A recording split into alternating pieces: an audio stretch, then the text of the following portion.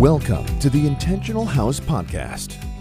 Here, it's all about creating beautiful homes that actually help families love better. Here's your host, the home coach herself, Carly Thornock. Hey, homies. This is Carly, and this is the Intentional House Podcast. I'm so glad you're here. This is the place where, just for fun, we see what happens when we put God and our deepest, most prized relationships at the center of our home design. Spoiler alert, it is magic. Well, what's happening, y'all? We are down at the Delphos. We are down at the ranch, and I've had a thrilling week, you guys. I would like to take this time to pontificate on the pros and cons of having a great plan. We came to the ranch when we moved down here with our solar power in place and our septic system worked out. Our internet was there, we had our temperature control and our water.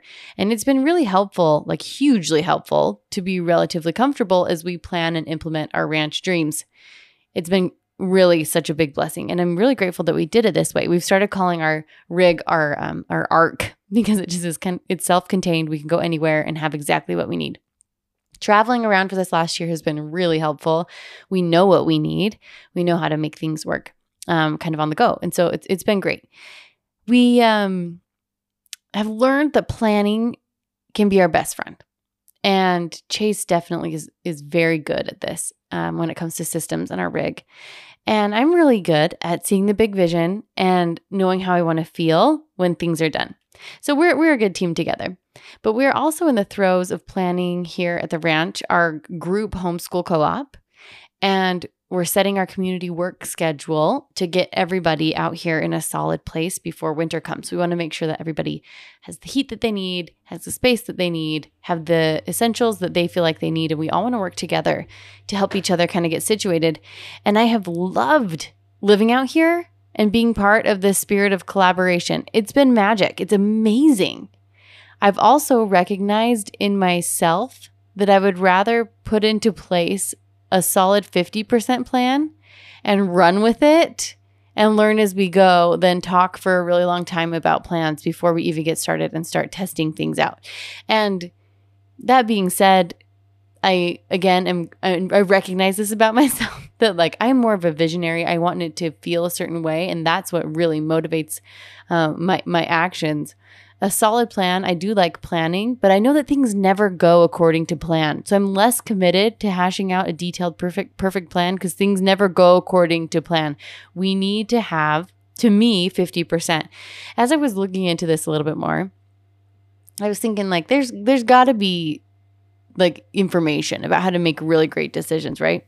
And I'm pretty thrilled to tell you what I found out. So I found this article by Jerry Roberts, who is writing for the Guam Daily Post. And if that's not a random online publication, I don't know what is. But his article was really fabulous. And he talks about Jeff Bezos. So he says, he quotes Jeff Bezos as saying, there's no such thing as a final decision in the first place. So we need to kind of get off this idea that every decision we make is final. There's usually room to pivot, room to redecide, and we just need to take an action step that's going to get us going in the right direction, and everything can be negotiated. I thought that was fantastic. But what Jeff Bezos tells us is that he goes by what he calls a 70% rule, and this is that you need 70% of the information you think you need before you can make a quality decision.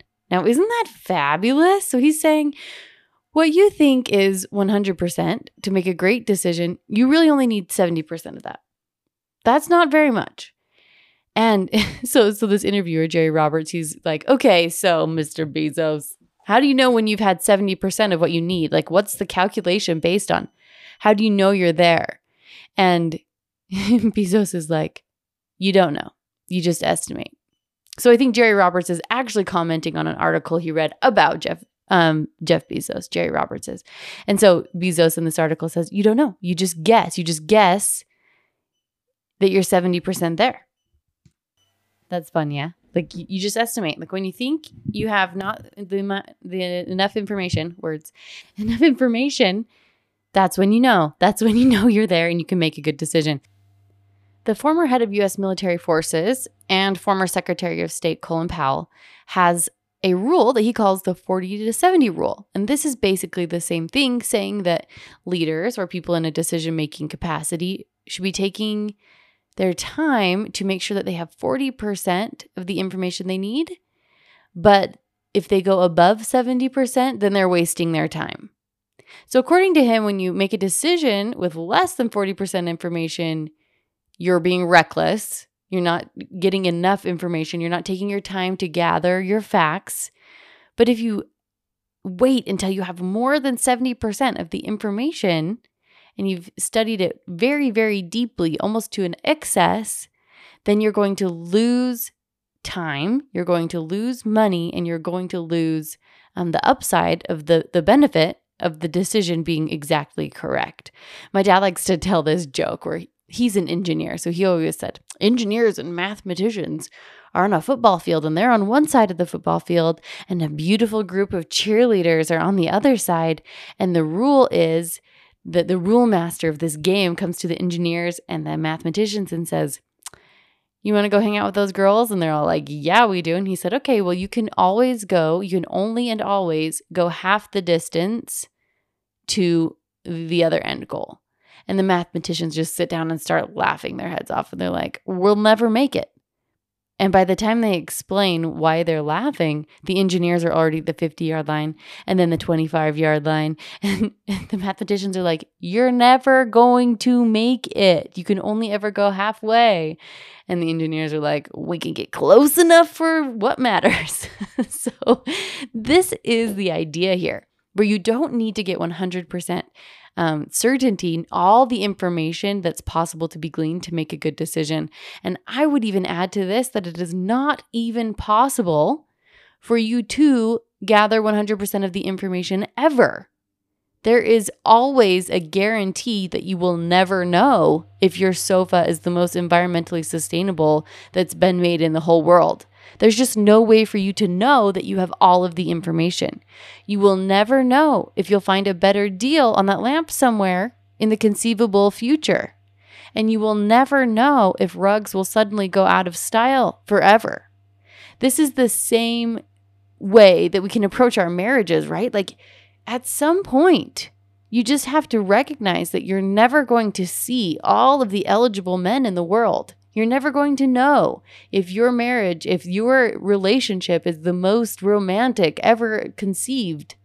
You just have to decide, like, this is good enough for me, and here we go. We're going to make this work because we're choosing to. This is the exact same with your houses. This is the exact same with any decision that you're making. So Powell says you want to fall in the 40 to 70 range when you're making your decision. So, hey, this is my 50%, right? I'm solidly in the 40 to 70% rule here with my 50% of information preferred. This is hard to judge, but you just get to estimate again on where you think you fall, and then you get to trust your gut. In the Home Love Lab, I teach the 3/4 rule, which states that if some home decision meets 3 out of 4 of the intentional criteria, then it's a go. So this would equal 3 out of 4 equals 75%. And this gives you a 75% yes, which is totally almost excessive compared to these standards that these gentlemen have set out. These 4 criteria in the Home Love Lab are the pillars of an intentional house. So these are the 4 pillars that we talk about a lot: clarity, simplicity, connection, and beauty. And there are questions that go with each. And so if you get 3 out of 4 of these questions answered in a yes, then it's a go and it's a commitment to love, okay? So do I know exactly when and how I would use this on a weekly basis? That's your clarity question. Do I know for sure what this is for and how it fits in my life? Number 2, simplicity. Is this in good repair, and is this the easiest solution? Is this the one that I'm going to reach for? 3, connection. Can I connect in a meaningful way with someone using this? So not that you have to connect with another person who's using the object, but while you're using the object, can you meaningfully connect with somebody else, with yourself, be it past or future self? So this goes back to like your great-grandmother's armoire, and it may just really deeply connect you to a part of yourself that is your grandmother, that comes from your grandmother, that represents all these memories in your past. It's meaningful to you because it connects you to yourself. This is a yes in that situation. Or the future self connection is like, is this reminding me of who I want to become and of my values and of where I'm going in my life? Like that's a connection with God, a connection with your spouse, a connection with your children, a connection with anybody else that you love and treasure. Can this object spark connection? That's the third question, said in a very long way. The fourth question is beauty. Is this beautiful to me? Do I like this? Okay, so if you answer yes on 3 of the 4 categories, then it's a surefire yes. So sometimes we have things that are really handy to use. They're simple. You feel like it connects you in a deep way to your heritage, and you think it's super beautiful, but you don't use it on a weekly basis. And it's not super clear exactly when or what party, or if you'll even have a party, and it's a little vague in your clarity, but it's a strong yes on all of the other 3, then it's a yes, and you can feel good about that. So if you can hit 3 yeses, it's a go. And this is also helpful if you are decluttering, because if you are asking yourself to throw something away, you want to go through these things as well. And if you can answer yes to 3 of the 4 that you love it and want to keep it, you can keep it. But if it only hits one of these boxes, like, oh, it's just such a good memory, but I don't use it, I don't ever talk to anybody about it, it's not in good repair, and it's ugly, then it's time to get rid of it, is what I would recommend. So let's circle back to the ranch here for just a second. There are definite pros and cons to making a beautifully constructed plan for all the things, whether it's homeschool, whether it's your living room, whether it's your floor plan, whether it's your plumbing, whatever it is. My hope for you today is that you learn to trust your intuition and take plunges. Cold plunges? Why, yes. But also just that gut-wrenching leap into the unknown where you're trusting your gut, where you have your own back and you've made a decision for your own self, knowing full well that you might be wrong. Because guess what? You always might be wrong. And guess who gets to choose? You. So leap into the wild unknown. And it's not the wild unknown. You're going to have 40% of the information you need. And then you're going to have your own back. And that is the way to satisfaction and grace and building a joy-filled life. Making good decisions, good, based on the 40 to 70 rule, and having your own back, even if they are learning decisions where it goes horribly wrong and you get to reassess, or if they are progress decisions where it gets you closer to where you're aiming to go. So what I'm saying here is that technically, the greatest of all plans, the best of all decisions, according to the people who are making very big financially rewarding decisions and who have lots of good decision-making histories, they're still human, but they're telling us that the way to make the best decisions is to pull the trigger when you only have about 40 to 70% of the information you would like to have. That is the best way to make decisions. Now let's put this into perspective. If we were at school, if we were doing the public school and we were in high school and you got a 70% on your paper, this is like a high D to a low C range. How many of you would be like, oh my gosh, this is the worst thing that's ever happened to me? I know that when I got my first 60%, I cried and I was so confused and I thought that I was the worst person ever. You guys, this is the way to make quality decisions and to move forward in our lives to get a C or a D. This was the paper I've written a lot of papers and I've been published and I'm good at writing. But when I got this 60% on my paper and my professor, this was in college, he wrote on it like, hey, come see me. You completely missed the mark. And I went to him and he was like, I don't think you understand the assignment. Let's go over it. How can I help you? Go rewrite this paper. He just sent me out of his office like, this was weird. Go do it again. And I tell you, I don't even remember what the paper was about. I do remember that I was engaged at the time, and definitely my head was in other places. But what I remember from this experience is that the world doesn't end when you get an F, a D, or a C, right? It is worth it to just put something out there and to be corrected by the world, by circumstance, by results that you generate, by your preferences as you explore them deeper. Once you have put something out into the world to get results from, then the feedback is much clearer. I remember this paper of all the papers that I've written because of how I learned to trust myself better because of it. Now, 40%, that's like a full-on F. That's like 0%. That's like a fail grade. You don't get any credit, right? So this is the realm with which we're operating. It is very uncertain. It is against everything we've been trained to do. This is completely different from what conventional society is going to tell us, right? If something's worth doing, it's worth doing all the way. Like, no. If something is worth doing, you better mess it up quickly and often till you get it right. And that's the only way to guarantee that you're going to do a job that you're proud of. This is the way of becoming more and serving more, all from grace and trust and great information, just not too much of it. This week at the ranch, I'm practicing letting things get planned up to 70%. I would prefer 50% just with my personality, right? And I value that people are better planners than I am, that they have attention to detail that is not inherently within my system. And I want to learn that. And I really am glad that I have this opportunity. I'm being patient with myself, patient with them.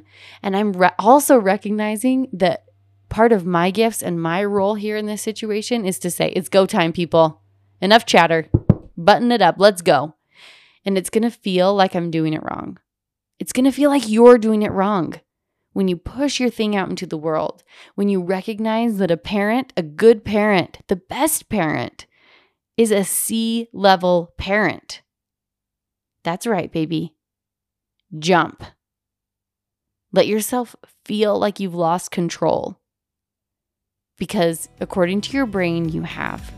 But according to statistics and people who have become great at what they have set out to do, 70% is the right way to do it. I'll talk to you next time. And until then, go get messy.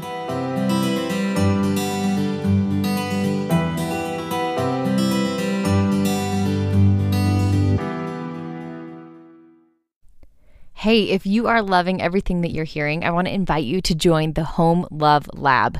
This is the program where I take you through all the steps in anchoring your home design and renovation in the love that you feel for yourself, for your spouse, for your children, and for all the guests that come into your home. It's a revolutionary way to look at home design, and I'd love to have you join me.